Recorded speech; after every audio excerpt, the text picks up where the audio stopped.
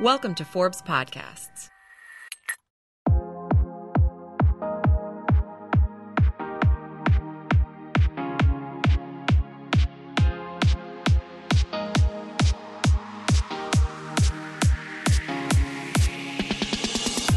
Hi, I'm Denise Rastari, and this is Mentoring Moments, a show where women you may never meet will become your mentors.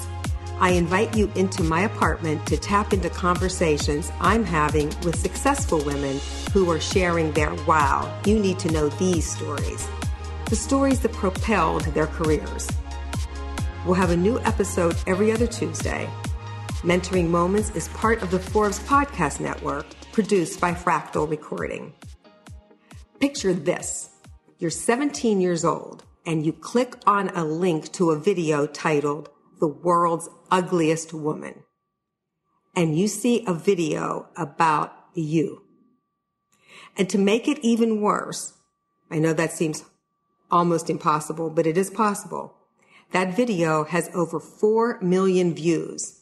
And the first comment you see is one that tells you to please do the world a favor, go get a gun, put it to your head, and just kill yourself. Well, that's what happened to Lizzie Velasquez, our guest today. Lizzie was born with a rare syndrome that prevents her from gaining weight. She's now 27 years old, and she's never weighed more than 64 pounds. Lizzie was crushed by that video. But, and it's a huge but, she found the courage to take what could have been the worst day of her life, and she turned it around to make it the best day of her life. Because of that video, Lizzie became an anti-bullying activist and a motivational speaker, and she has touched millions and millions of people. Her TEDxTalk alone has reached over 10 million people. Today, she's joining us to share her stories about courage and confidence and flashlights, including a mentoring moment she has never shared before. Lizzie, I am so excited that we're doing this podcast. I can't even tell you how excited I am. I think you know because I've been bugging you constantly. We could do this podcast. We could do this podcast. When I met you, you not only were, or are you a wonderful inspiration, you're just funny. You crack me up. You've got the best sense of humor. Thank you. You're welcome. You really do. And I'm so happy today to share your story with everyone because it's really a story that everyone needs to know. You have so much courage and so much confidence. And I want them to know your story. And I also want to help you accomplish your mission, which is a fabulous mission, which is to get your story into the universe so that you can leave the internet and the world in a better place than where you first found it. So I just jump in. Let's tell your story. Will you tell your story? Share it so we can start in the beginning of who is Lizzie? Oh man, I feel like every day if someone asks me that question, I feel like my answer changes every single day because my life has been so full of so many different random yet amazing surprises. But I was born and raised in Austin, Texas, and I was my parents' firstborn. I now have one brother and one sister. And when I was born, it was actually kind of a miracle that I was alive. I was born early. I want to say like maybe 4 weeks early. I could be wrong on the exact amount, but the doctors realized that I had stopped growing. And so my mom had to have an emergency C-section. And when I was born, there was no amniotic fluid around me. So it was literally a miracle that I was still alive. I came out 2 pounds, 10 ounces. So extremely tiny, but my mom said I came out screaming with loud lungs, which does not surprise me now. But the doctors didn't know what was wrong with me, basically. They actually didn't show me to my mom. After I was born, they took a Polaroid picture and showed it to my mom, and she pushed the picture away and said, "Bring her in right now. I want to see my daughter." And from that moment, both she and my dad just took me home and they raised me to their best of their ability and did whatever they knew to do, which was to take me home and love me and support me. And from that time, they started an incredible foundation for me to grow on. And I had to deal with a lot of bullying when I started elementary school. At the time, we still didn't know why I was so small and why nothing was really working to help me gain weight. So even though I was tiny, I was still pretty healthy. So I was going to school and doing all of those normal kid things. And the not so normal stuff started happening when all of the other kids were afraid of me and didn't want to hang around with me, didn't know how to react to me. And that was my first big sort of reality check, because everyone up until that point was just so supportive and just treated me like Lizzie. That ended up being the pattern throughout the next few years of my life. The more I became aware of the situation, the more I was becoming more frustrated, because I just wanted to look like everybody else. I knew I was mentally just like everybody else. I knew I wanted to do things just like everybody else, but I physically didn't look like that. And when you're a teenager and you want to fit in, having a syndrome that you have no control over really doesn't mix well when you have the mentality of being, quote, the popular girl. But other than that, I had a very, very, very supportive system around me. My friends and my family were just amazing, and no matter what, never let me feel sorry for myself. They were always my biggest cheerleaders, and they still are today. And once I started high school, I found the World's Ugliest Woman video on accident when I was distracting myself from actually doing homework. And little did I know, at the time, I thought that video was going to crush me. And it actually ended up being the biggest and best platform I could have ever asked for. So now, as a 27-year-old college graduate, motivational speaker, author, and now activist, my life has definitely been full of surprises. And what's one of the biggest surprises?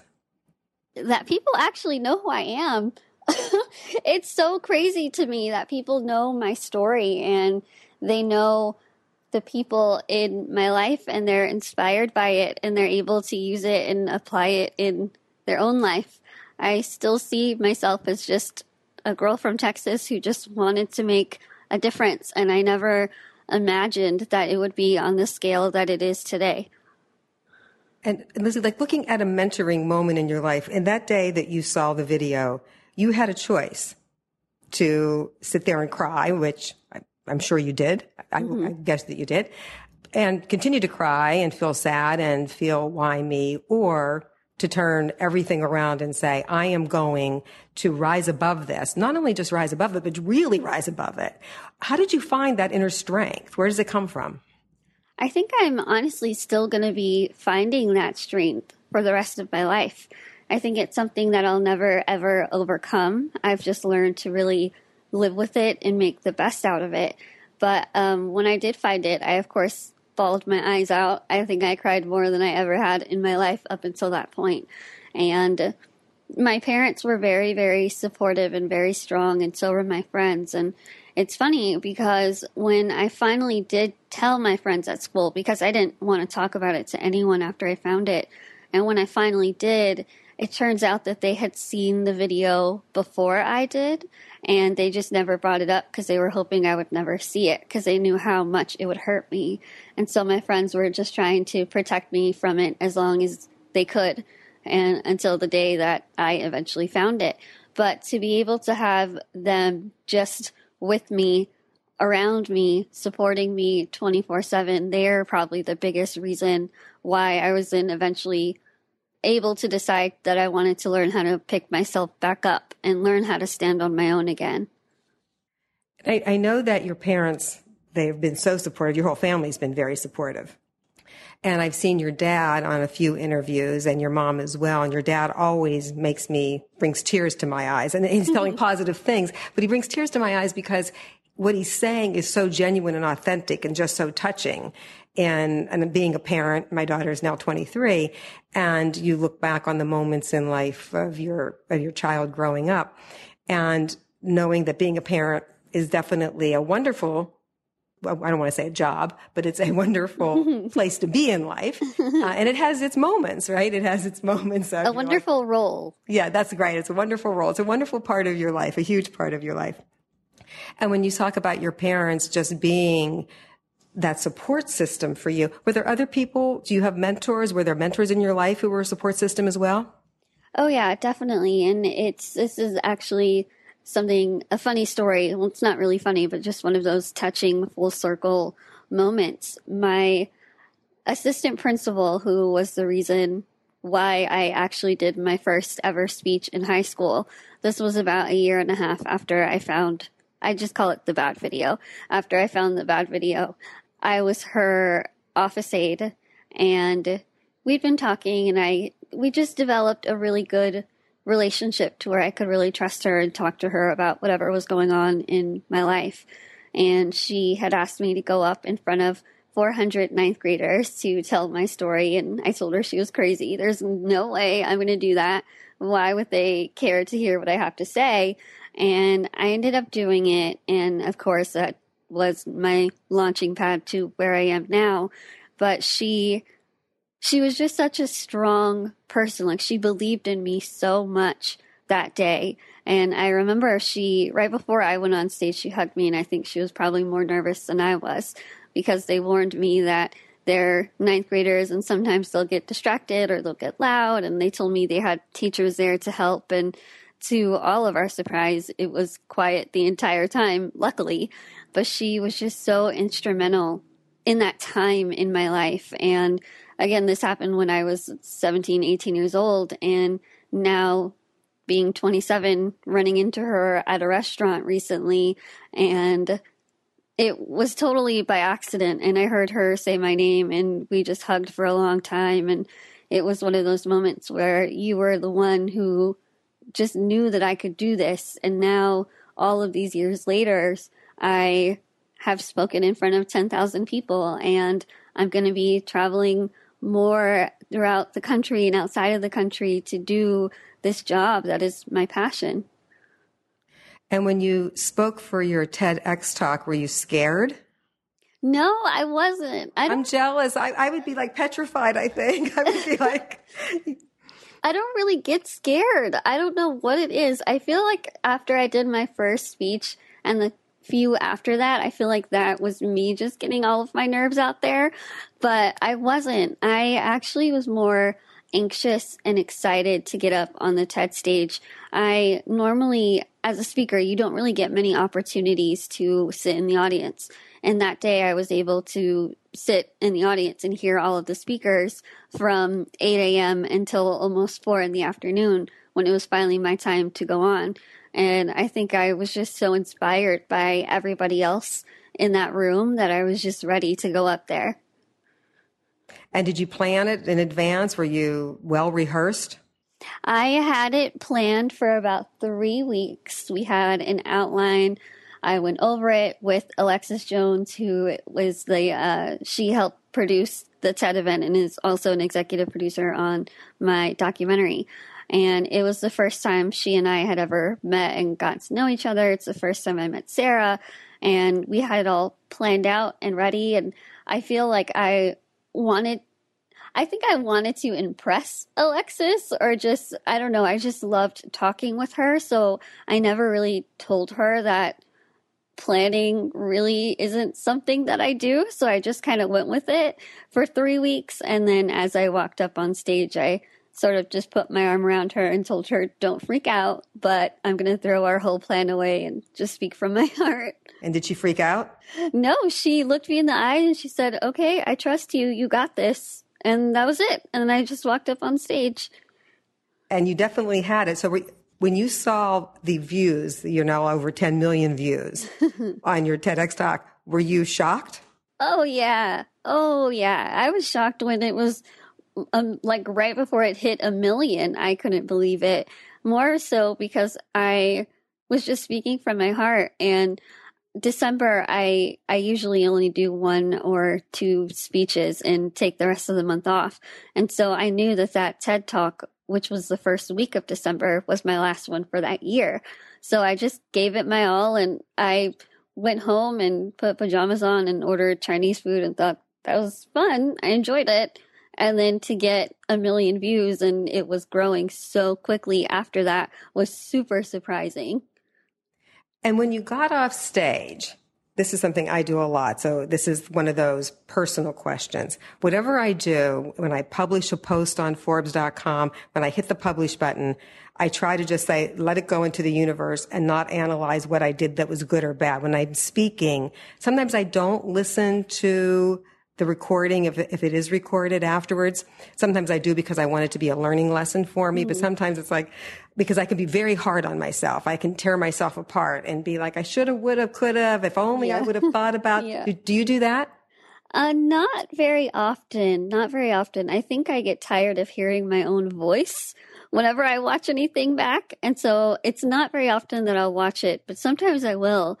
And it's funny because for my TED Talk specifically, after it went viral, there was just so many emotions going through me. It was excitement. It was shock. It was overwhelming. It was so many different things.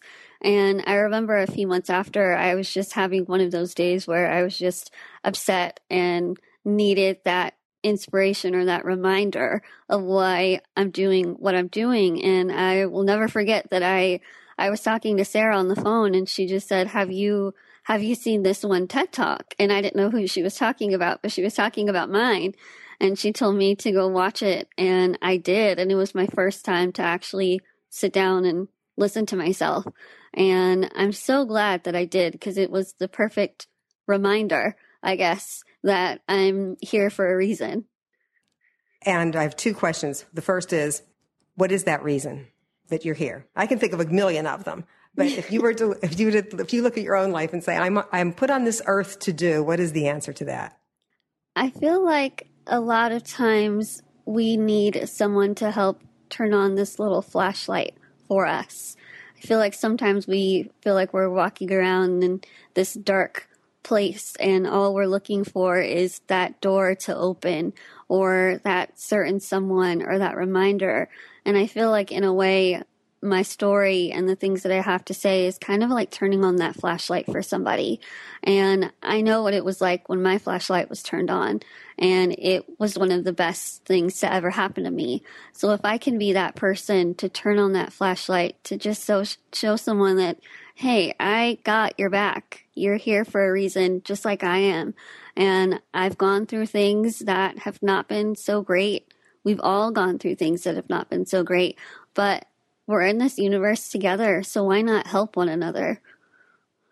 And I just thought of a marketing idea for you. You may have already thought about it because you're very smart. You could do Lizzie flashlights. Oh, that's a good one. And then you could put like inspirational messages inside. I don't know how you do that with batteries, but somebody else smarter than me can figure that out. Sure. Or, on iPhones, when you turn the flashlight on, right? You can make like a certain filter for the flashlight that says like, you got this or something. See, I love that. I love like taking an idea that's kind of good and like you just built on it and made it really great. I love that. But you could have the Lizzie flashlights and we could turn on our lives. We can take it to Shark Tank. Yes. Okay, let's do that. Okay. Let's do that. And I want to go back a step and talk about Sarah, because you've mentioned Sarah's name a few times. Mm-hmm. And Sarah is your producer. I think she has a lot of roles in your life, but she was the producer of your documentary, right? Yes. Sarah directed and produced the first TEDx Austin Women event, which is the one that I spoke at. And she and I didn't really contact each other that much in the process leading up to the TED event. I worked more with Alexis. So Sarah and I didn't really know each other even when I met her at rehearsals for the first time. It was a quick hello and things like that. She was super busy. And she was the first person I saw when I walked off the stage after I did my speech. And she was just standing there right by the steps. And she was bawling and grabbed me. And we just hugged for so long. And I got super emotional. And I wasn't even sad. I think it was more just because she was so emotional and so touched by it. And that was our first real connection in a way. And that was it. And we didn't speak we spoke for a few days after that, just catching up. And after the TED Talk went viral, I called her and said, can we please get lunch? And we did.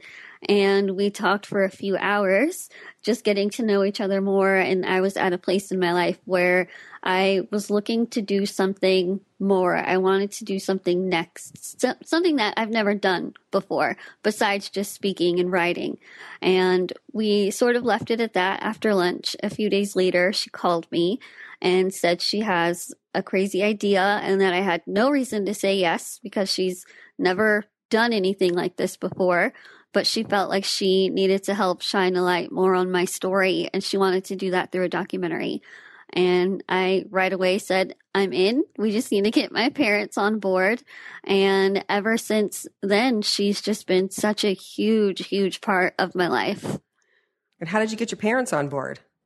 Margaritas and Mexican food. Oh, that works. Okay, so as we develop the Lizzie flashlight, let's include margaritas. We have a whole business plan evolving. Oh, we'll find a whole bunch of new stuff with those flashlights after we have some margaritas. I'm sure we will. But my family and I are extremely close, and my brother and sister as well. And so as a family, we decided before the TED Talk, a few months before, that if I were ever to get an offer to do a documentary or any type of reality show, that we were just going to go ahead and pass on it, because I've been asked to do those things many times, and more often than not, they really just wanted to exploit me. And so we agreed to just not do it. And after I got Sarah's call, I remember sitting on my parents' bed and I just said, all I'm asking is that you hear her out. I know what we agreed on, but just hear her out. I just feel like she's the person to do this. And so after dinner, we were in the car, and my mom and dad both agreed that they had the exact same feeling that I did. And when I decided I wanted to do the movie, I remember telling Sarah, there was two things. The first thing was I didn't want it to just be about me, because I feel like that would be boring. I didn't know how that would happen, but I knew I didn't want it to just be about me. And the second thing was I wanted my family to be a part of it and not just in it, because they are the reason why I am who I am today. And she was able to do both of those things way better than I could have imagined. I'm getting teary-eyed listening to you. So let's talk about the documentary, because I've seen it and it is wonderful. It's called A Brave Heart, and it made me laugh because you do have a great sense of humor, and it made me cry. And sometimes at the same time. It really is a beautiful story.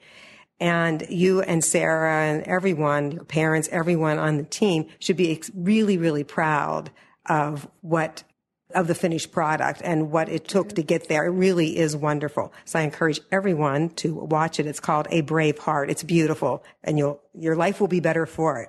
Thank you so much. It's so funny because a lot of people tell me the exact same thing. They're like, we're watching it and we're crying, but then you'll say something funny and we'll laugh and we don't know why we're crying, but then we'll cry again. Yeah, you have this wonderful ability that I want to borrow. And I'll tell you what that is. Your story is very intense and it's very touching. And not in a victim sense, not in a pity sense. It's very touching in just the opposite, in the courage sense, right? That you listen to your story and it's just so moving that you could find that courage. And when I'm at the point of feeling like that, your shoulders get higher up to your ears and can I take any more? Then you become funny. And it's that moment of being able to take a breather and saying, okay, I can readjust, and now I can go back to the intensity of the story. That's a real talent. Thank you. I think it's just how I was raised. My dad especially has such a crazy sense of humor. And when you see the documentary, you'll know exactly what I'm talking about. And that's actually how he is 24/7. There was no acting on his part at all, because that's how he is. But it's just how I was raised. In every situation, my whole family has just had this mentality that no matter what you're going through, you can always find a reason to smile or to laugh. And especially with the things I've had to go through, having that lesson and having that sort of instilled in me, I think that's why I'm able to do that so authentically now, because it's the only thing that I know. And I think it's what's keeping me sane through everything. And you're kind of a just fly by the seat of your pants girl, right? I mean, you don't plan a lot, which I think is another thing I want to borrow and I want to learn from, is that ability to, you have instincts, you have a great gut instinct and a great gut reaction to things. And a lot of things don't scare you, so you go for them. Have there been times when you've gone for things and you're like, that was a good idea gone bad, but you still found the good in it? You're able to look at it and say, is there something that comes to mind of, I have a lot of those good idea gone bad moments. Like speaking of being a parent, when my daughter was really little, I would have this whole day planned out. Like, we're going to go shopping. We're going to do this. We're going to do that. We're going to go to the museum. We're going to go to the zoo. And she'd be asleep for half of the day. And I'm the one who's, running around exhausted, pushing a stroller. So those would be like my good idea gone bad days. Yeah, that's a really good question. I think the only thing that comes to mind is doing things, planning things out like with my friends, and we have a whole weekend planned and we're going to do all of these things and it's going to be so fun and we're going to go out to eat and to the movies and lay out by the pool and do all this and that. And we end up just laying around and watching Netflix and eating junk food the whole time, which I guess in a way that still sort of ends up being pretty awesome. But I think it's hard for me to think of one just because I always find the benefit or the positive, even if the situation isn't that great. And how do you do that? I try to do that too, so I don't mean, but how do you do that? I don't know. It's just instinct, I think. I think I always hear that little voice in my head that says there's a reason for everything.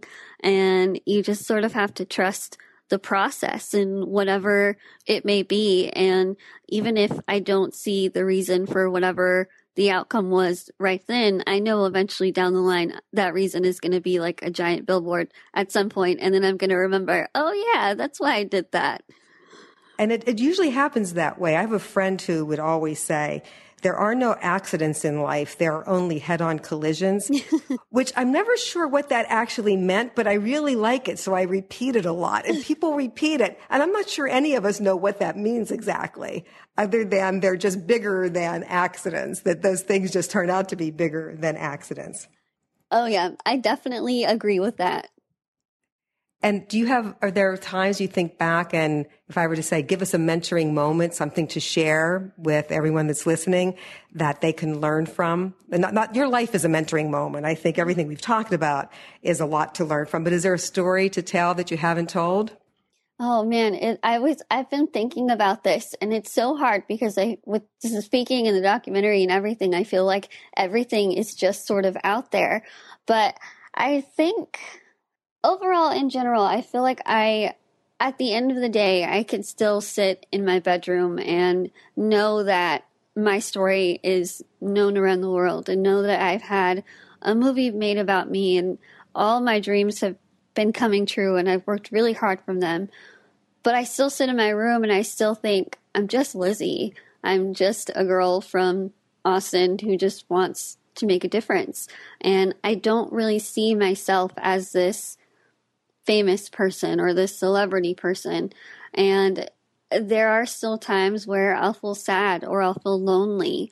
And it's kind of that, do I miss my life being private? Do I miss being able to post something on social media and it doesn't turn into this huge thing? And there were times where that really got to me. And especially right after we finished filming, there was a point where my schedule was just nonstop. And I was around the same people every day for months. And then all of a sudden it just kind of stopped. And I started feeling really guilty and started thinking, what am I doing? I feel really lonely, but why do I feel lonely? Why do I feel sad? All of a movie's being made about my life right now. Look, I have no reason. There's so many other things that someone can feel sad about. And that was definitely a really low point in my life, and a very unexpected low point in my life. And I really had to lean on my support system and my family. And I had never been more okay with being vulnerable than I had during that time. I thought if anyone saw or knew what I was going through, they would think that I was weak, or they would think less of me. And to be able to have not only my parents and Sarah and Jessica and the other incredible women we work with, but to have the random comments that I would read on Instagram or the tweets from people who would tell me that they're inspired by me and give me that little reminder. And they had no idea how much I needed to hear that. And I'm finally at a point now, and this happened over a year ago, and I'm finally at a point now where I'm able to talk about it, one, without breaking down, and it's still emotional for me to talk about, but I'm more grateful that I had my support system to help pick me back up from that. But I feel like now I'm going to be able to take everything, all the emotions and everything I went through that time, and as well as what I used to be able to get back up and to be able to let the sun in again. And I'm excited and I'm ready for this new year to be here, to be able to share those things with other people and hopefully help someone who I haven't really been able to connect with before. And that's what we're hoping to do today and on all the other platforms that you're able to be on. And that really is a very touching, it's a beautiful story. And thank you for sharing that. And I want to ask if there's something that you can also tell that your support system did that helped you, so that whenever we're in that position, which we all are at some point, different circumstances, right? But we're in that position of just having those really low times.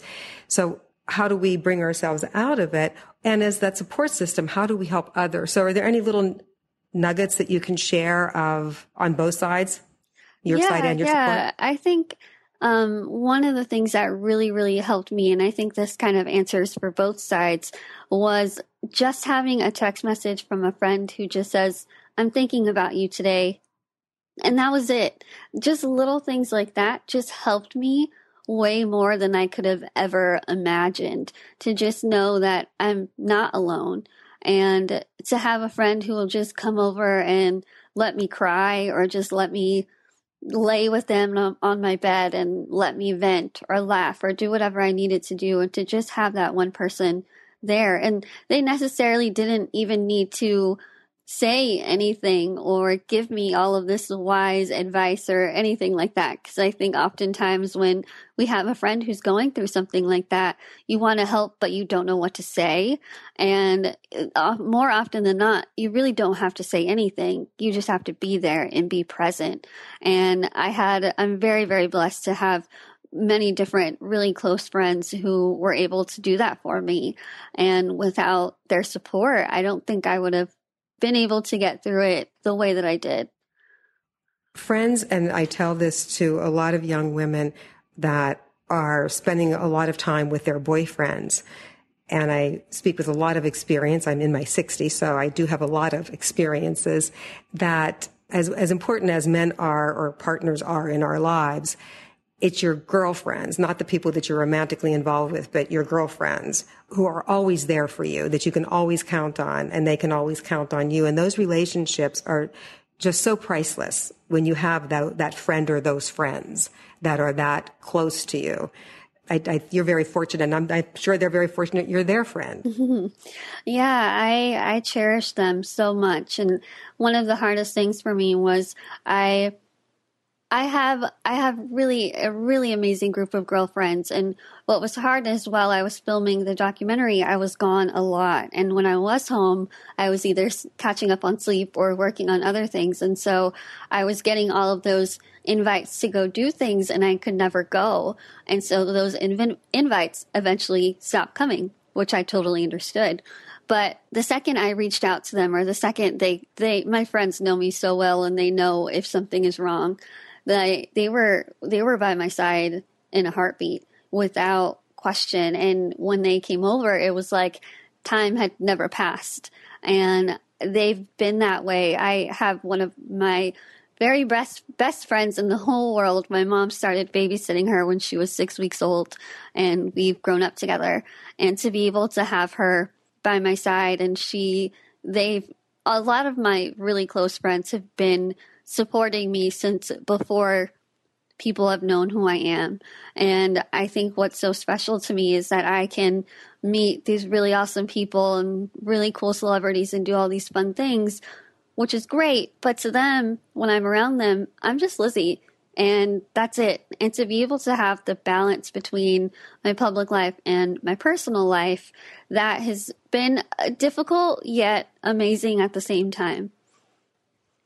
And what's been the most difficult part of it? The most difficult part right now, I feel like this is the most recent thing that I've sort of been going back and forth with, is just figuring out how much is too much, in the sense of social media now. My following has grown so much, and I'm so grateful because that's how I'm able to connect with my internet friends. But at the same time, social media I can't just post a certain picture and it's nothing. Now it's sort of like a game plan of when I'm going to post this and do all these other things, which in the grand scheme of things sounds super silly, but also encountering people who I'm just getting to know, male or female, friends, whatever it may be. And I have to be careful and guard my heart a little bit more, because people do know who I am. And unfortunately, there are some people who might not have the best intentions. And I am more of a person who, if you say hi to me, I already want to be your friend.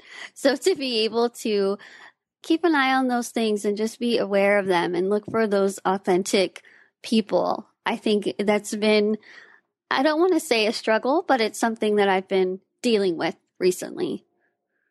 I'm with you on that. I do the same thing. I will go into a relationship trusting that person because I think that they're thinking like I am, because I wouldn't do anything to intentionally hurt a human being. Yeah, absolutely. So I don't think, so I go into relationships thinking that everybody, I could be sitting next to a murderer probably, and I wouldn't even be able to kind of figure it out unless I had a gun in their hand. Yeah. Because I would be going in thinking, well, she's a nice person. Mm-hmm. Yeah. And then I would think, oh, how can I help you? Or what have you gone through? Right. And then when they ask you to go buy the gun is when you kind of say, oh, maybe something's just not right here. Yeah. I do. When I do things, I put my heart all in. I'm all in or nothing at all. And sometimes it doesn't really work in my favor if a situation where you realize after you're very invested that this wasn't really the smartest idea. So I'm going to switch because I look at the podcast as though we're having a phone conversation. So if we are having a phone conversation. If we were just talking between the two of us, at this point, I would be like, okay, there are a couple things I want to know before we have to hang up. Okay. One of them is your new book that's coming out. Yeah. So tell me about that. Tell us about that. My new book, I'm so excited. It's coming out in the spring of 2017. And this book is going to be unlike anything I've ever written about before. A lot more personal stories, a lot of things that I've never really talked about before. A lot of the times during the struggles I've had, the ups and downs, and what it's like to just be a young woman who's trying to figure life out as you go. Well, that's a tough one. Oh, yeah. That's a big one. That's a big one. Oh, yeah. And I'm excited because my first 3 books were geared more towards a preteen audience. And I feel like I've been growing with my readers in a way. And now I might have lots of new ones. But the thing that I'm very grateful for is that my story is able to relate to so many different people of all different ages. So I'm excited to be able to, I'm excited and scared, to be honest, to talk about these things, but I'm ready. And what's next? Because I know that you always like having a next. I do. And it's funny because I've recently had a few different surgeries that have kept me in bed and at home, and it's been a few months now. So now I'm itching to get back on a plane, which I'm probably going to regret saying in the next few weeks or something.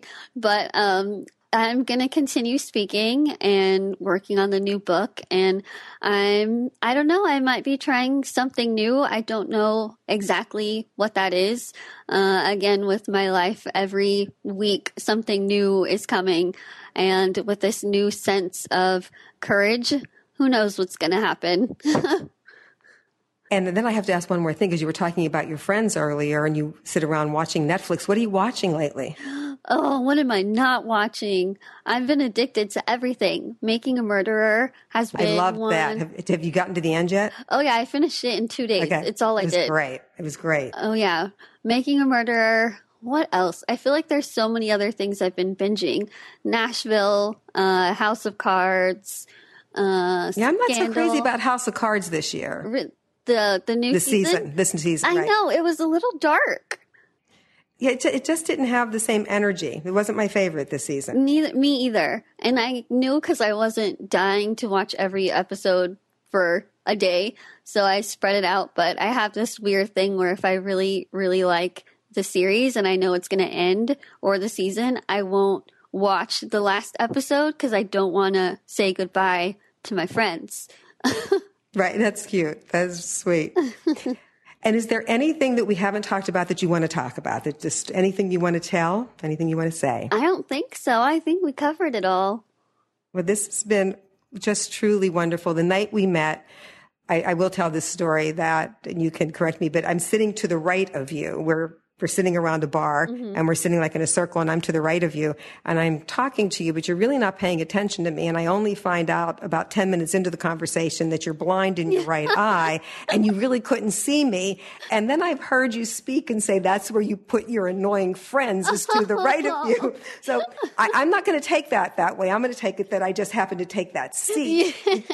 Yes, that's how it was. And it was pretty dark in there. Right. I don't do really well in dim lighting, but yes, that's so funny. It happens all the time. And even my friends whom I'm with, they'll forget. Even my brother and sister, who they by now should remember, but they don't. And there's many times where my sister will be handing me something or someone will be handing me something on my blind side and they just hold it there. And I have no clue until they realize that they need to take it to the other side and then I'll realize what they're doing. That is so funny. And before we met, I really wanted to do the podcast with you because I was so inspired by your stories and watching your TED Talk and watching a Braveheart, your documentary. And so I knew that I wanted to be able to know you and I want to be your friend and I want to help you. And it's definitely a two-way street here.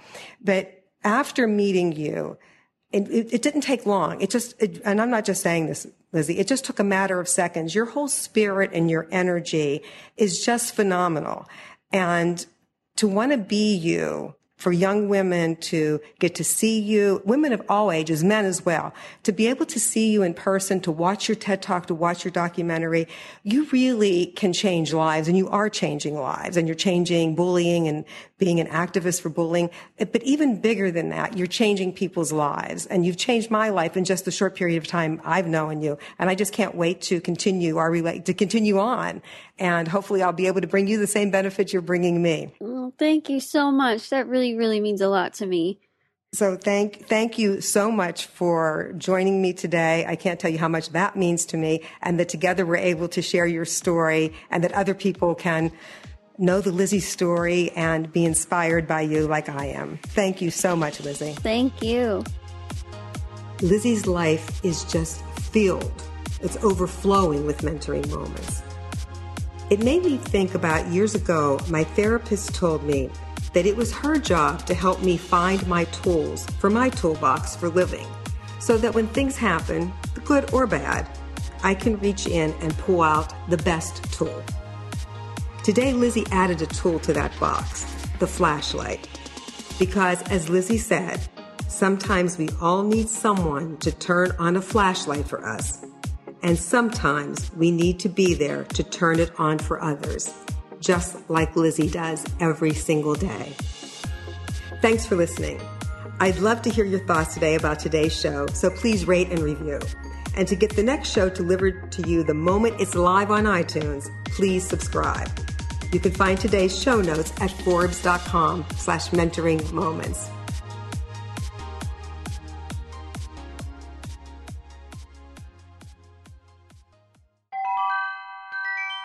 You just enjoyed a Forbes podcast. To learn more about our other shows, visit Forbes.com/podcasts. Thank you.